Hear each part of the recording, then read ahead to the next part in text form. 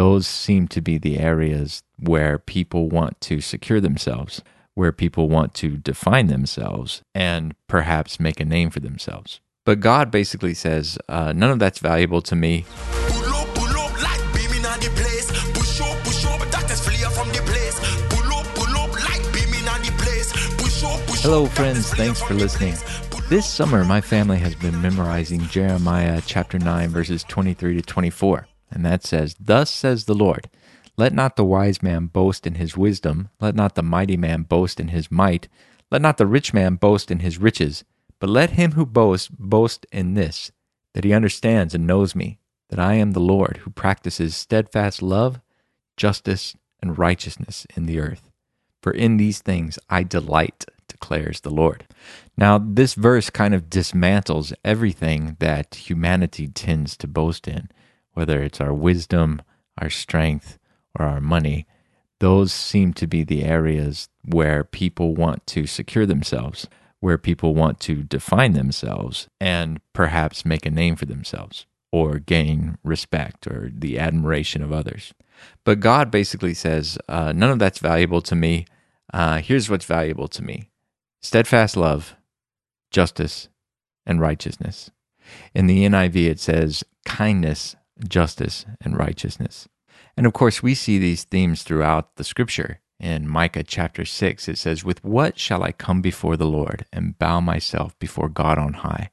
Shall I come before him with burnt offerings, with calves a year old? Will the Lord be pleased with thousands of rams, with 10,000s of rivers of oil? Shall I give my firstborn for my transgression, the fruit of my body for the sin of my soul? He has told you, O man, what is good. And what does the Lord require of you but to do justice, to love kindness, and to walk humbly with your God?" In Psalm 147, verse 10 and 11, it says, "His delight is not in the strength of the horse, nor his pleasure in the legs of a man, but the Lord takes pleasure in those who fear him, in those who hope in his steadfast love." And this word, steadfast love, it's this theme that keeps coming up. It's this word chesed in Hebrew. It's the kindness, the steadfast love of God, his kindness towards humanity, his kindness towards sinners. We see it in Matthew 9:13 in the Greek. Jesus is talking to the Pharisees, and they're upset that why is Jesus eating with tax collectors and sinners? But Jesus hears them and says, "Those who are well have no need of a physician, but those who are sick.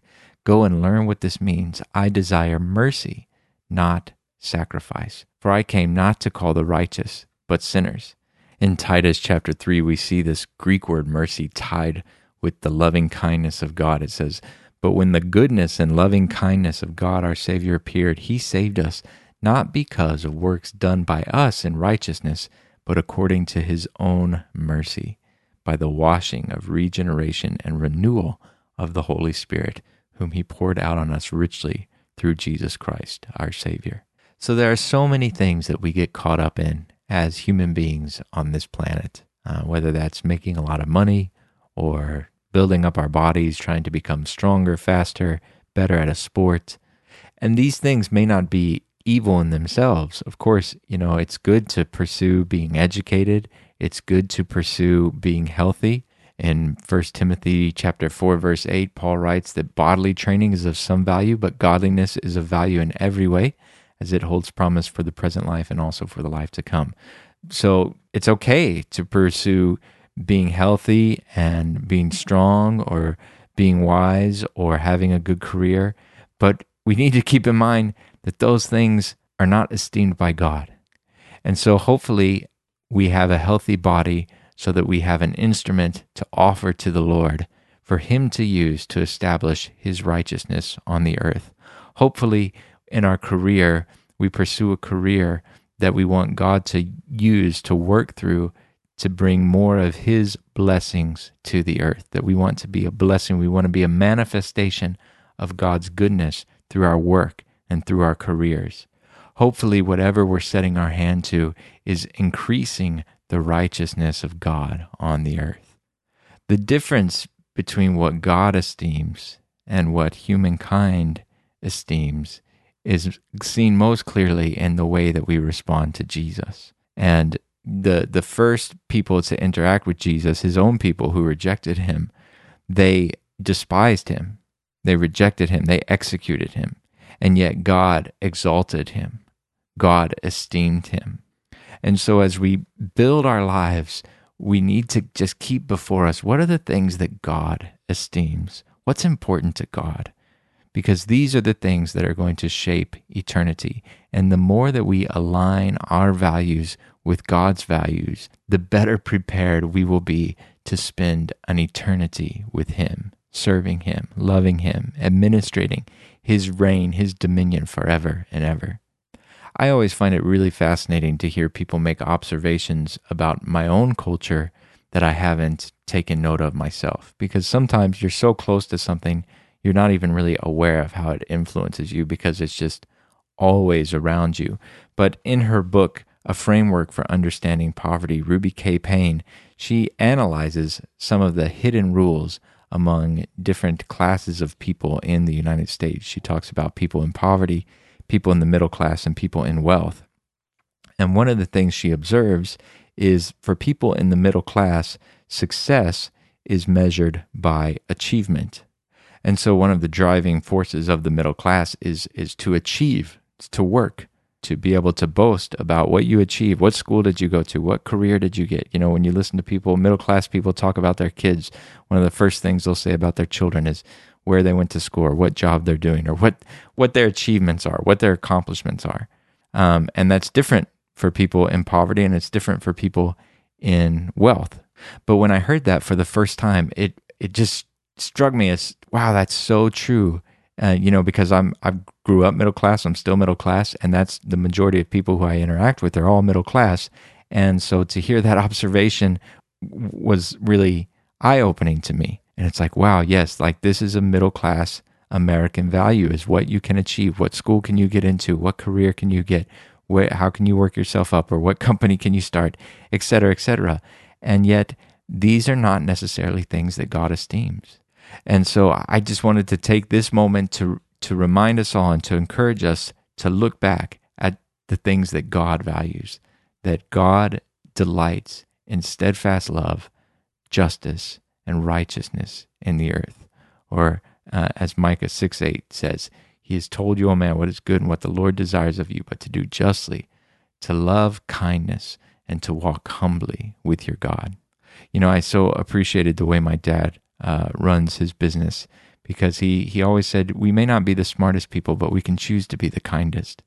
And so he always had such an emphasis on being kind to people and just appreciating that everyone you're interacting with has their own set of burdens that they're carrying. Everyone that you're talking to each day is carrying their own, the weight of their own story and their own brokenness and their own sinfulness. And so just to be kind to people, just to do your best as you interact with people, to be kind to them. And when my dad got sick last year, at the beginning of last year, they put him on some painkillers and some drugs that kind of knocked his normal consciousness and normal personality out of the way. And it was like you were seeing the most basic, raw version of who he was. And he was so kind. I told my family that if they ever gave me any kind of drugs like that, that they would have to pardon my language, because I'm not sure what would come out if all of the filters were removed.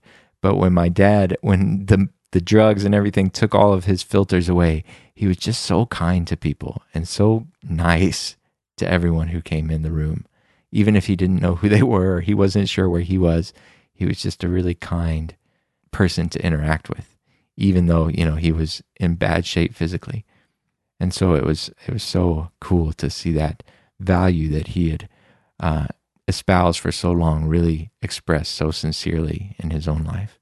But for all of us, each day as we go through our day, to remember that God wants righteousness to reign on the earth, that the righteousness of God is his way of doing things God's way, so that when we love each other and we serve each other, righteousness is manifested.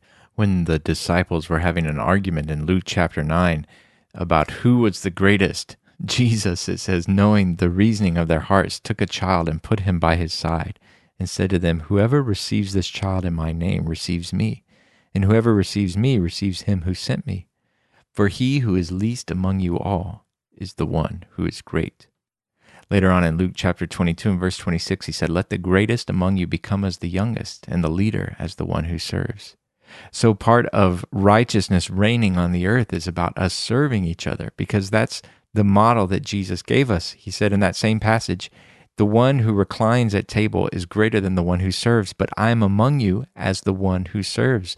So Jesus is saying, become like me, that Jesus Christ is the greatest in the kingdom of heaven because he laid his life down for all of us. So when we serve each other, righteousness is reigning on the earth. Likewise, when humanity is free from demonic oppression, when we're not deceived and led astray by the Antichrist spirit, by the lies and the temptations of the devil, we walk in the justice and righteousness of God. May the Lord be with you as you walk in his steadfast love, in justice and righteousness, knowing that God delights in these things.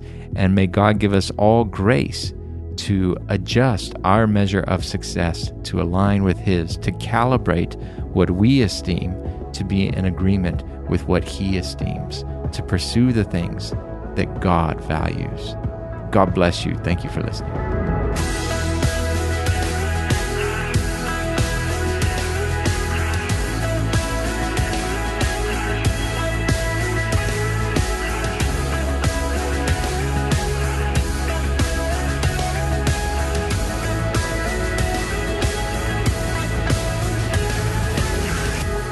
Every breeze that blows and every stream that flows, we hear your tenderness.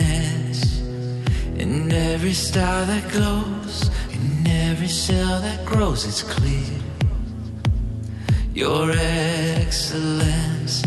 God, you're beautiful. You're so